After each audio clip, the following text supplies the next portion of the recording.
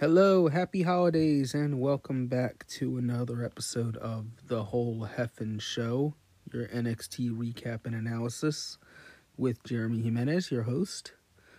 And I wish everyone a happy, healthy new year and happy holidays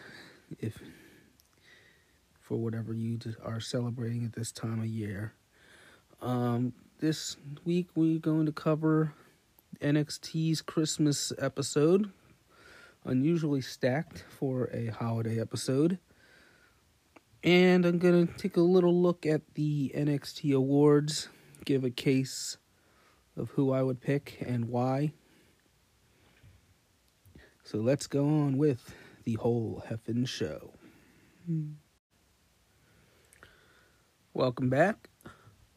This week's NXT episode, which aired on Christmas, was pre-taped. It was not a live show. And they had an interesting format with studio hosts Kathy Kelly, Pat McAfee, and Sam Roberts. And it looks like they're going to be doing a similar format for the next week's New Year's episode. Anyway, some of the matches were taped down at Full Sail and had Mauro and Nigel commentating, and some matches were taped, I'm guessing, at a house show at Barclays Center over in Brooklyn, New York, with Beth Phoenix and Tom Phillips announcing. Quick point on the announcers. Mauro, we all know how great he is. Nigel works quite well with pretty much everyone they put him with.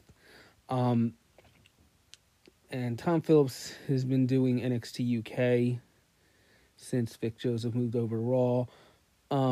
One person that doesn't really get a lot of mention is Beth Phoenix. Since she's been added over the summer to the NXT announce team, she's done quite well. I would argue that she has easily as good or better than Renee Young was over on the main rosters announcing. So if they were looking for a female voice, they had someone in-house the whole time that could do it. And so just wanted to point that out. Beth Phoenix has done a remarkable job since she's come in on the announce team. And she works fairly well with Nigel and Mauro on the NXT broadcasts. Anyway, let's go over the show. The show was interesting. It's a holiday episode, so you're not expecting much. But we got a lot of quality wrestling on this show. That was paced by our first match, which was a North American title defense by Roderick Strong. And they were hyping a surprise opponent, which turned out to be the former Evolve champion Austin Theory, who was signed a few months ago to NXT. My only exposure to Austin Theory was the Evolve 10th anniversary special over the summer. I was fairly impressed then, and he was impressive in this match as well. Roddy works pretty well with everyone I see him in the ring with, and he seems to be a good ring general. And thing with Theory, you can tell he's still learning. He's still young, but he's already picked up a lot of the nuances. So I was thinking while watching this match, he would be a good understudy for the Undisputed Era, or like a henchman type for them as he grows and develops his character. I think he was playing a face here, but I think he seems more like a more natural heel.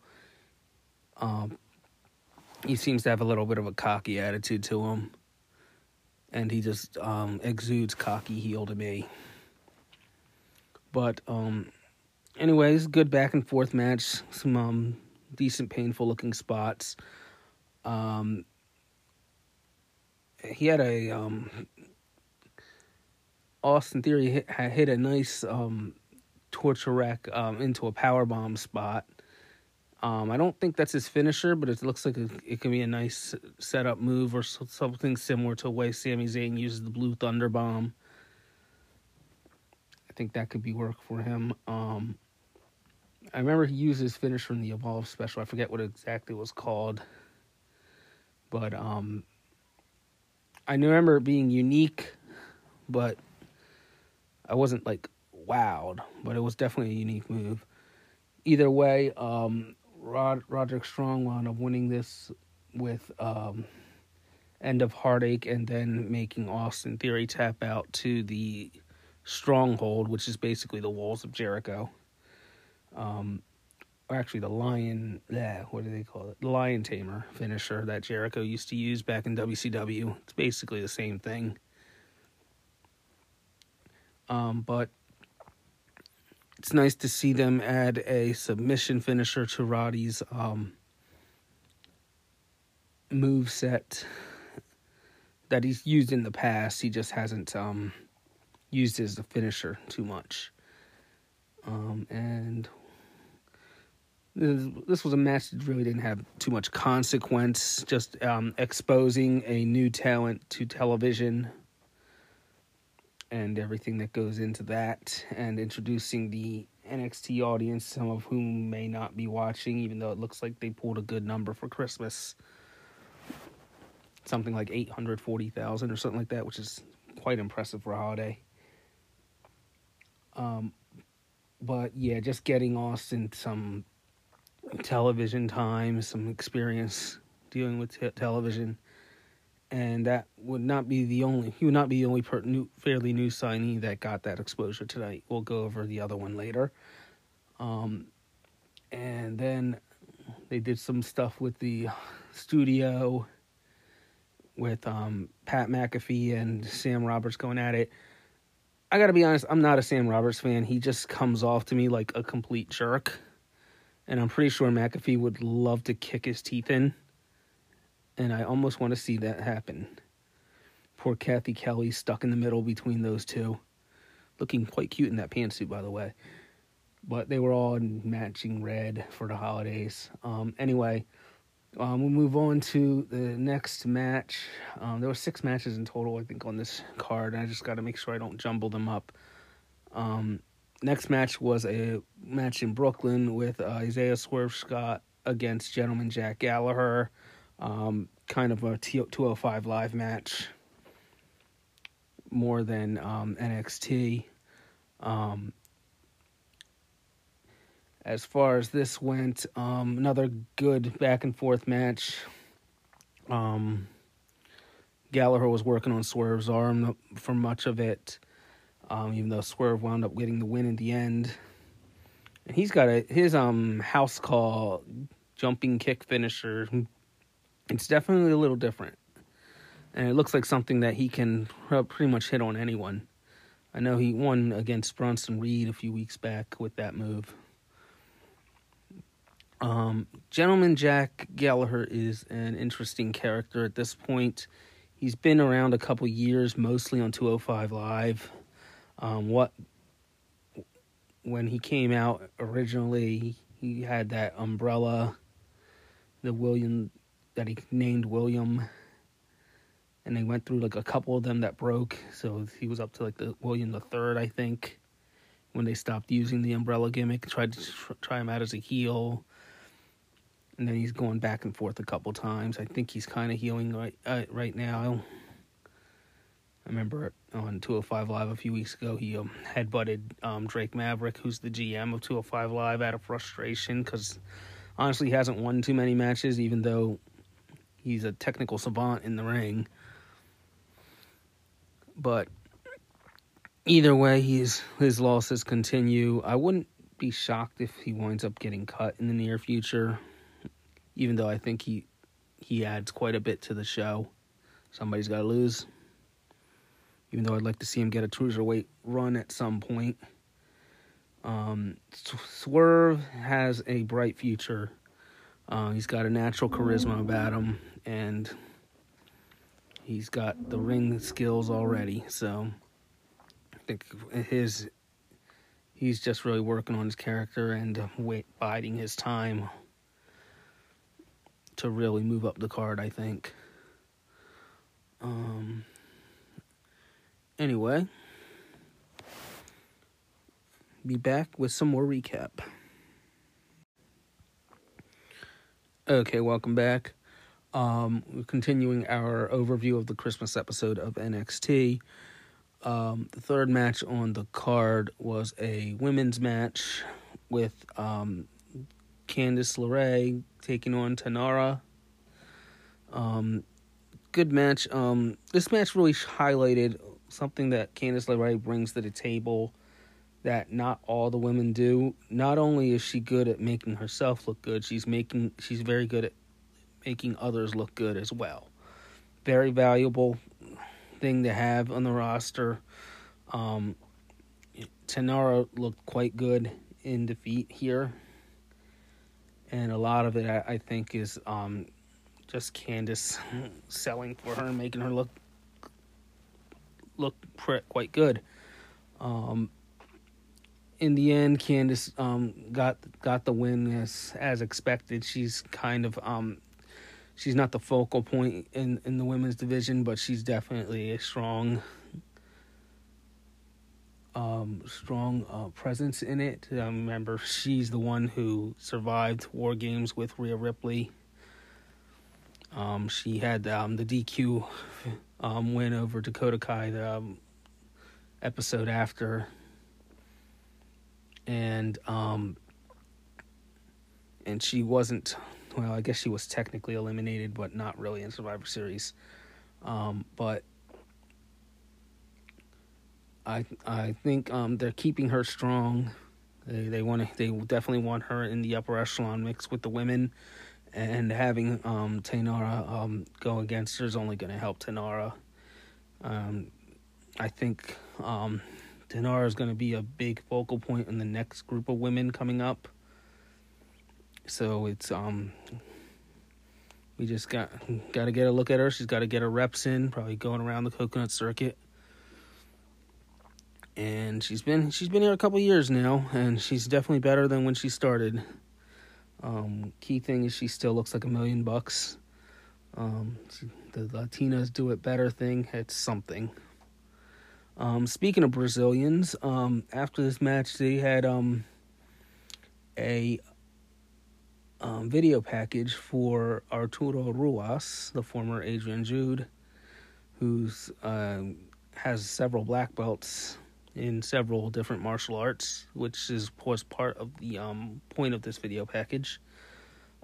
Be interesting to see how they use and incorporate him in the future. I know he's been working with Evolve some. He did have a match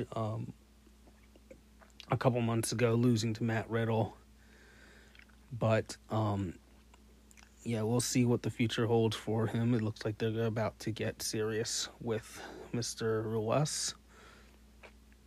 Next match on the card was our big, tall, lanky Croatian buddy, Dominik Dijakovic, going against Bronson Reed. Good hard-hitting match with two big guys. I noticed something with Bronson Reed in this match. I think he would be best served not as a singles wrestler, but probably as the power guy in a tag team or faction. I think that might wind up being where he goes in the future. But he's sound in the ring, so at least he seems to be. But I think his character will best be served in either the muscle of a group or the muscle of a tag team.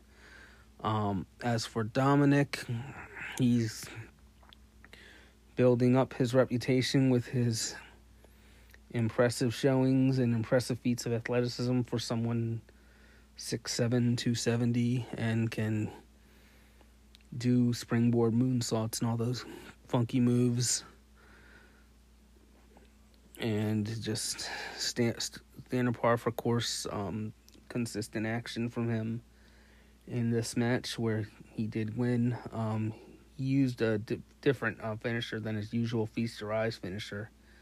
Did a choke power bomb off the ropes Reed was in the corner on the ropes, and he pulled him off the ropes and turned it into a power bomb, 1, 2, 3 that way. Anyway, the next match was another highlight of someone up and coming who has not been on television, at least not on WWE TV yet. It was a Bianca Belair versus Shotzi Blackheart. Shotzi has built up quite a reputation in the independent circuit.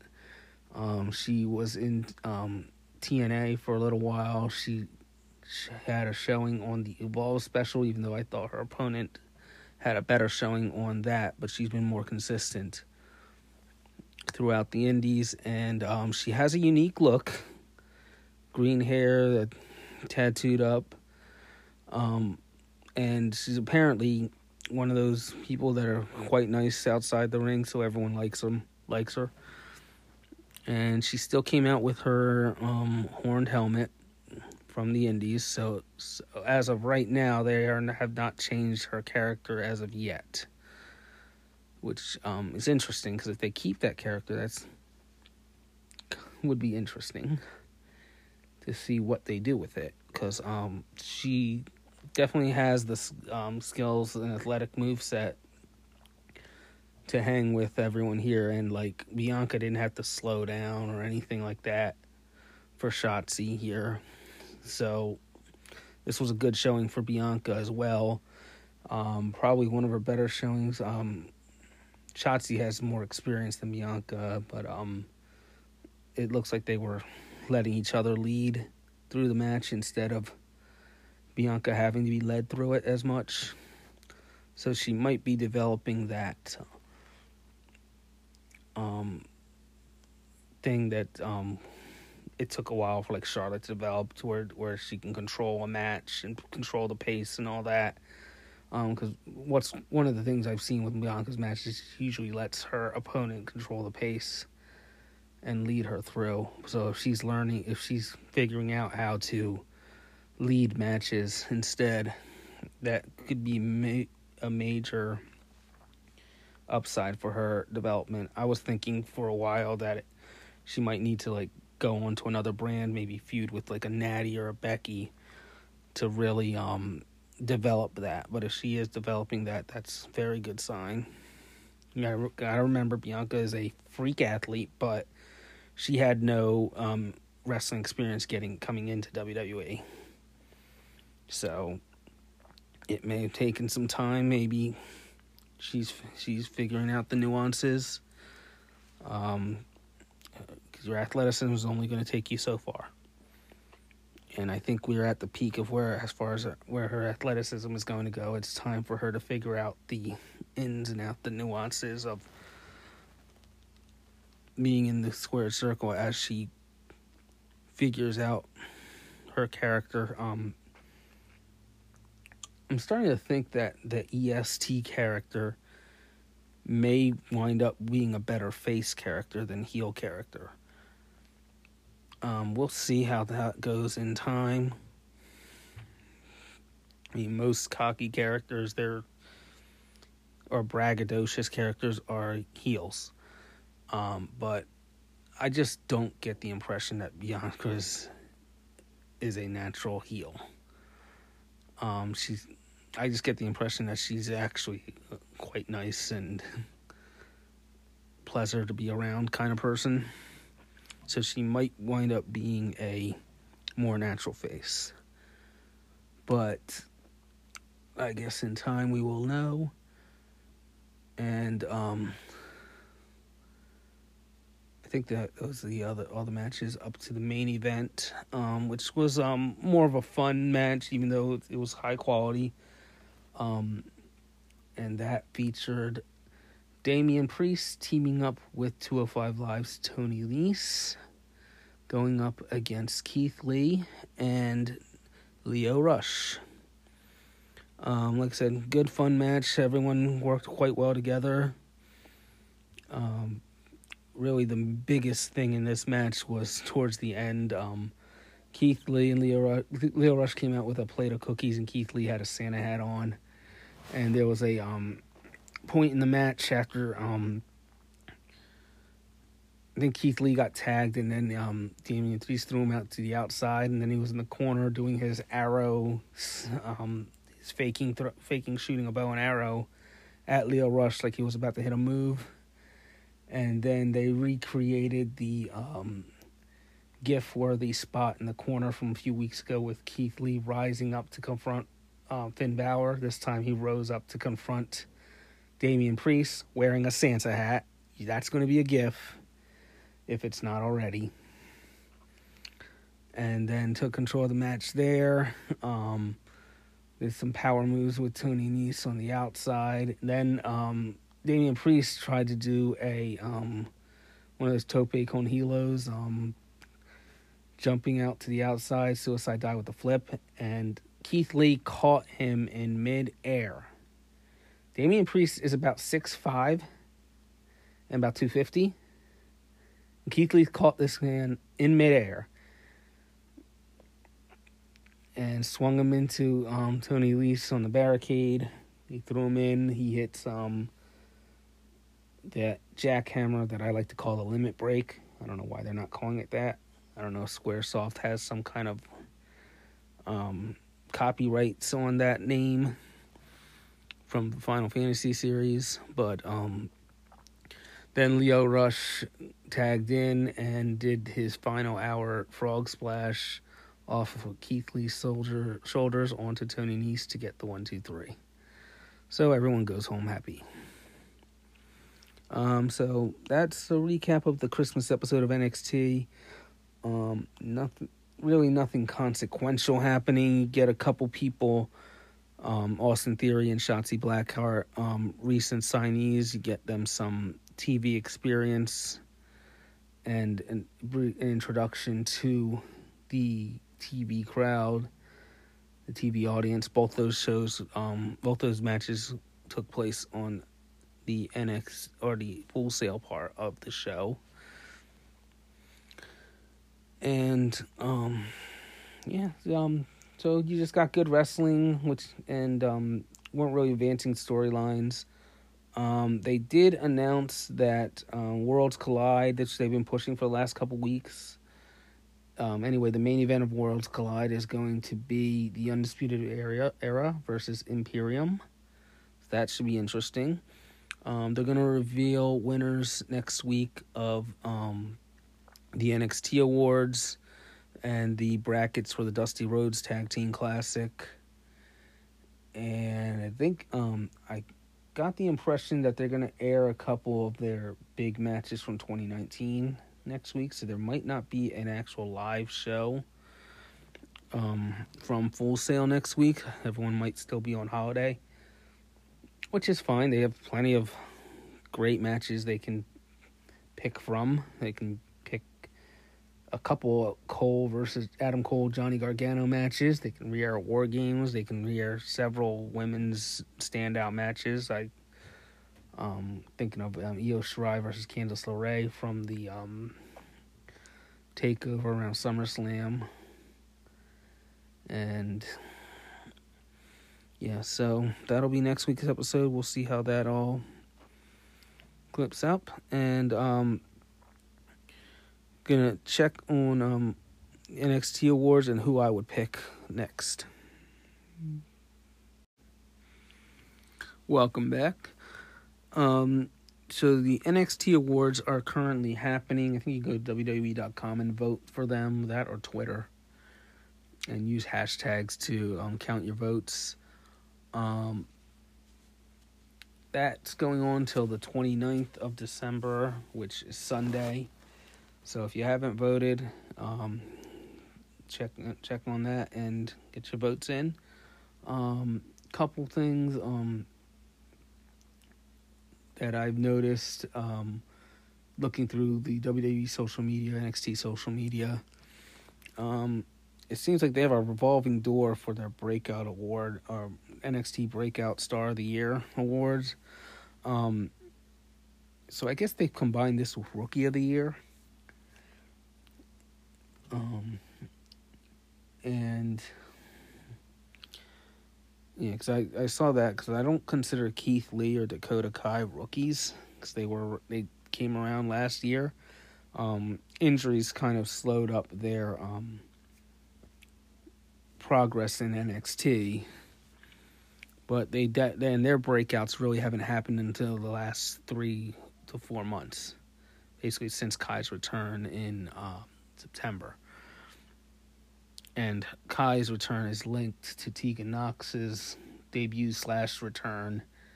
She debuted in the second Mae Young Classic, but got hurt in that Mae Young Classic. And still one of the scariest injuries I've ever seen in a wrestling ring. It's not the Sid injury, but it came pretty close. Like, when that happened, you knew it. And her craziness still tried to continue the match, which is one of the reasons I love Tegan Nox, because she is gritty as hell. But that's neither here nor there. And then the breakout stars, who else is on there? Kushida's listed on there. Swerve Scott, Cameron Grimes, Bronson Reed. I might be forgetting a couple. I don't have the list right in front of me. But if I'm really looking for a true breakout star of the year, I get the feeling Kushida's going to win it, but I would probably have to go with Keith Lee. I mean, especially that series of matches with Dijakovic really helped put both of them on the map. I think Dijakovic's on this as well. But Keith Lee, especially when Survivor Series Invasion came around, he stood out in very good ways. So, I mean, I love using the gif of him pouncing Adam Cole into the crowd and him rising up to stop Finn Balor. Those are definite gif-worthy things that I like to use on social media. And so I think he's going to wind up winning the Breakout Star of the Year. One interesting category is the Tag Team of the Year. Probably the only real criticism of NXT is that the tag teams seem to have taken a back seat recently. They were a big focus for a good year or two with the rise of DIY. Well, first, the revival DIY, AOP at that time. And then that transitioned to Sanity in the Undisputed Era. But basically, the Raw and SmackDown pillaging NXT tag teams as they got hot happened earlier in the year with right after Mania with they were at the time the War Raiders, now the Viking Raiders, and then it happened again in the summer with the Street Profits. So NXT was trying to hitch their wagons to a couple tag teams there, and both times the main roster came calling, which is great for those guys. I mean, I heart Street Profits a lot. I think, especially Angelo Dawkins' story is amazing because he was grounded out in NXT for a good 6 or 7 years. I think he got hired at the same time as Charlotte. Don't quote me on that, but I mean, he stuck it out. He finally found the gimmick, found the right partner, and rode it and improved because he came from amateur wrestling, so he stayed in NXT until he got good at his craft and is killing it on Raw now. So good for them. Both of those teams, Viking Raiders, War Raiders, and Street Profits are up for the NXT Tag Team of the Year award. And I'm leaning towards Street Profits, even though I think Undisputed Era is going to wind up taking that award. They were a team all year. Bobby Fish actually stayed healthy for most of it. Other teams, to be perfectly honest, because they're adding NXT UK to this too, and I saw the Welsh team, Flash Morgan Webster and Mark Andrews, are on this as well as the Grizzled Young Veterans. Zach Gibson and James Drake. And the Grizzled Young Veterans were probably the most consistent team in NXT because everyone they get in the ring with, they have a great match with. So I would consider them as my personal choice for best match or best tag team of the year. I didn't touch on NXT UK. It was just a recap of the year building up towards NXT Blackpool or NXT UK Blackpool 2 coming up in a couple weeks. We'll be focusing on that when it comes. But that was NXT UK's episode this week. And let me see. I think it's male super. Oh, match of the year. There's a few match of the year candidates, but you gotta go to the big guys for match of the year. And honestly, you can choose a few good matches between Johnny Gargano and Adam Cole, but the triple or the 2 out of 3 falls match that ended with the cage was incredible. That match was, when you combine all 3 falls, it was probably a good hour, and those two beat the tar at each other, and almost, I don't think there was really anything botched of note, and they worked smoothly together. The ending with the 2 falling off the top of the cage and Adam Cole serendipitously falling in a way to pin Johnny Gargano was quite awesome. I was partial to War Games, both of them, especially that women's War Games with the stories told in that match. And I mentioned Io Shirai and Candice LeRae damn near stealing that SummerSlam takeover until that main event. Johnny Gargano, the first 3 falls match on WrestleMania weekend where he won the title was another standout match. And when Adam Cole won the title from Johnny at TakeOver 25 was another one. There's standout matches every week on NXT TV, but really nothing that truly steals like that 2 out of 3 falls match that ended with the cage match. That was something to be seen if you haven't seen it yet. So that's my choice for NXT match of the year.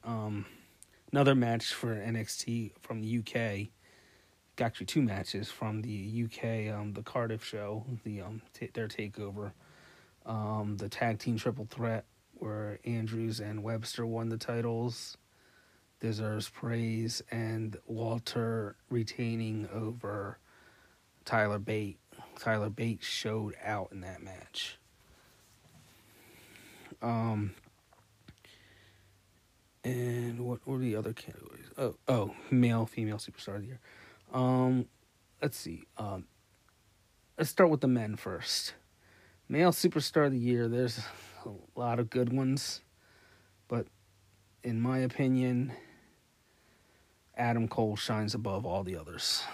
They gave him the reins in June. He's held, or whatever month that they had that TakeOver 25. It was really between him and Johnny Gargano for this, and I think Adam Cole holding down the whole second half of the year with stellar match after stellar match and being everything you ask for from a champion. And I think he is definitely the male superstar of the year. Johnny Gargano makes a good case as well. It's a damn shame that they couldn't properly end the Ciampa Gargano feud because of Ciampa's injury. Tommaso Ciampa deserves all the credit in the world for coming back from that neck injury in 6 or 7 months. Coming back from that neck surgery, and he's been doing a good job since he came back, holding the fort down while Johnny was hurt for a little bit those last couple months. Velveteen Dream was on a good pace until he got hurt. Roderick Strong has been strong all year. Riddle's been strong all year, even though I'm still not sold on his gimmick completely. I mean, the guy shows out in the ring. Walter's held down NXT UK since he came in, debuted in January.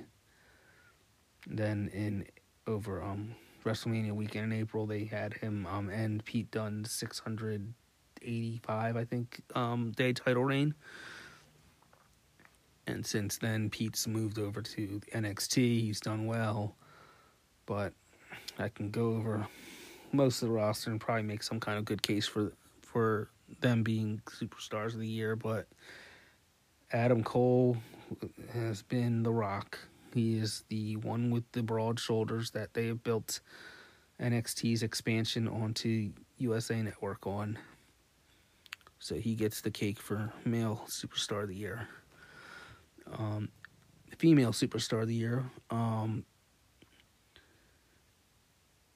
So many women try and steal the shows. It's incredible. And I want to say Shayna Baszler, because she had the championship for almost the entire year. But she had some matches that I thought weren't quite as good as they could be. I'm thinking of the Bianca Belair title defense. That was kind of a flaw in both their games. They're both two people that tend to let their opponents lead. So that one, they had a little bit of a clash, but once they figured out what they were doing, they did pretty well. And that was probably Bianca's first time really stepping up to the plate and delivering a good match. Shayna had the WrestleMania weekend, I think, was the triple threat title defense between Bianca, and Io Shirai, and then they had the steel cage match with Io. That was actually performed quite well with her. That was where Io turned on Candice LeRae when Candice tried to help her. And then she had the match with Mia Yim, and I heart Mia a lot, but I thought that match was a little slow. And then Shayna had the SummerSlam main event where she came out on top against Becky and Bayley. I think that match had that result because I don't think Shayna's going to be in NXT much longer. I think Shayna is going to move over to Raw and challenge Becky Lynch in a program that will probably culminate at WrestleMania. That's if Ronda Rousey's not coming back. Shayna Baszler, I think, is going to be moved over to challenge Becky Lynch. But she held down NXT pretty well. But I got to look at everything with NXT UK. And so I have to mention, first off, current champion Kaylee Ray's done a pretty good job since she's won the title. I didn't think they were going to give her the title, but they did. I thought Toni Storm was doing a slam bang job as champion. She won it from Rhea Ripley, who then transitioned into a program with Piper Niven that turned out to be a long-term storyline of turning Rhea into a babyface. So, and then soon after the turn to a babyface happened over in NXT UK, she showed up on NXT here in the States and immediately challenged Shayna Baszler, and the crowd immediately loved it. And then with the move to USA, they started building her more slowly, and then with the NXT invasion, everything got kicked into overdrive, and Rhea has knocked every challenge that has been put in front of her out of the park, including winning the title on the December 18th episode of NXT. So for overall body of work, Rhea has to be considered. I think I just made the case for myself. I think I would give it to Rhea over Shayna Baszler for her work in NXT UK as well as NXT in the second half of the year.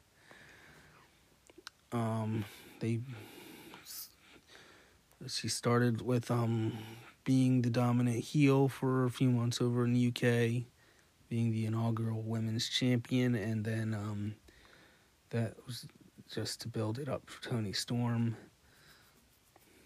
who's probably going to be one of the faces of women's wrestling in the future, but she'll be there right along with Rhea Ripley and Dakota Kai, Tegan Nox, Mia Yim, those kind of people.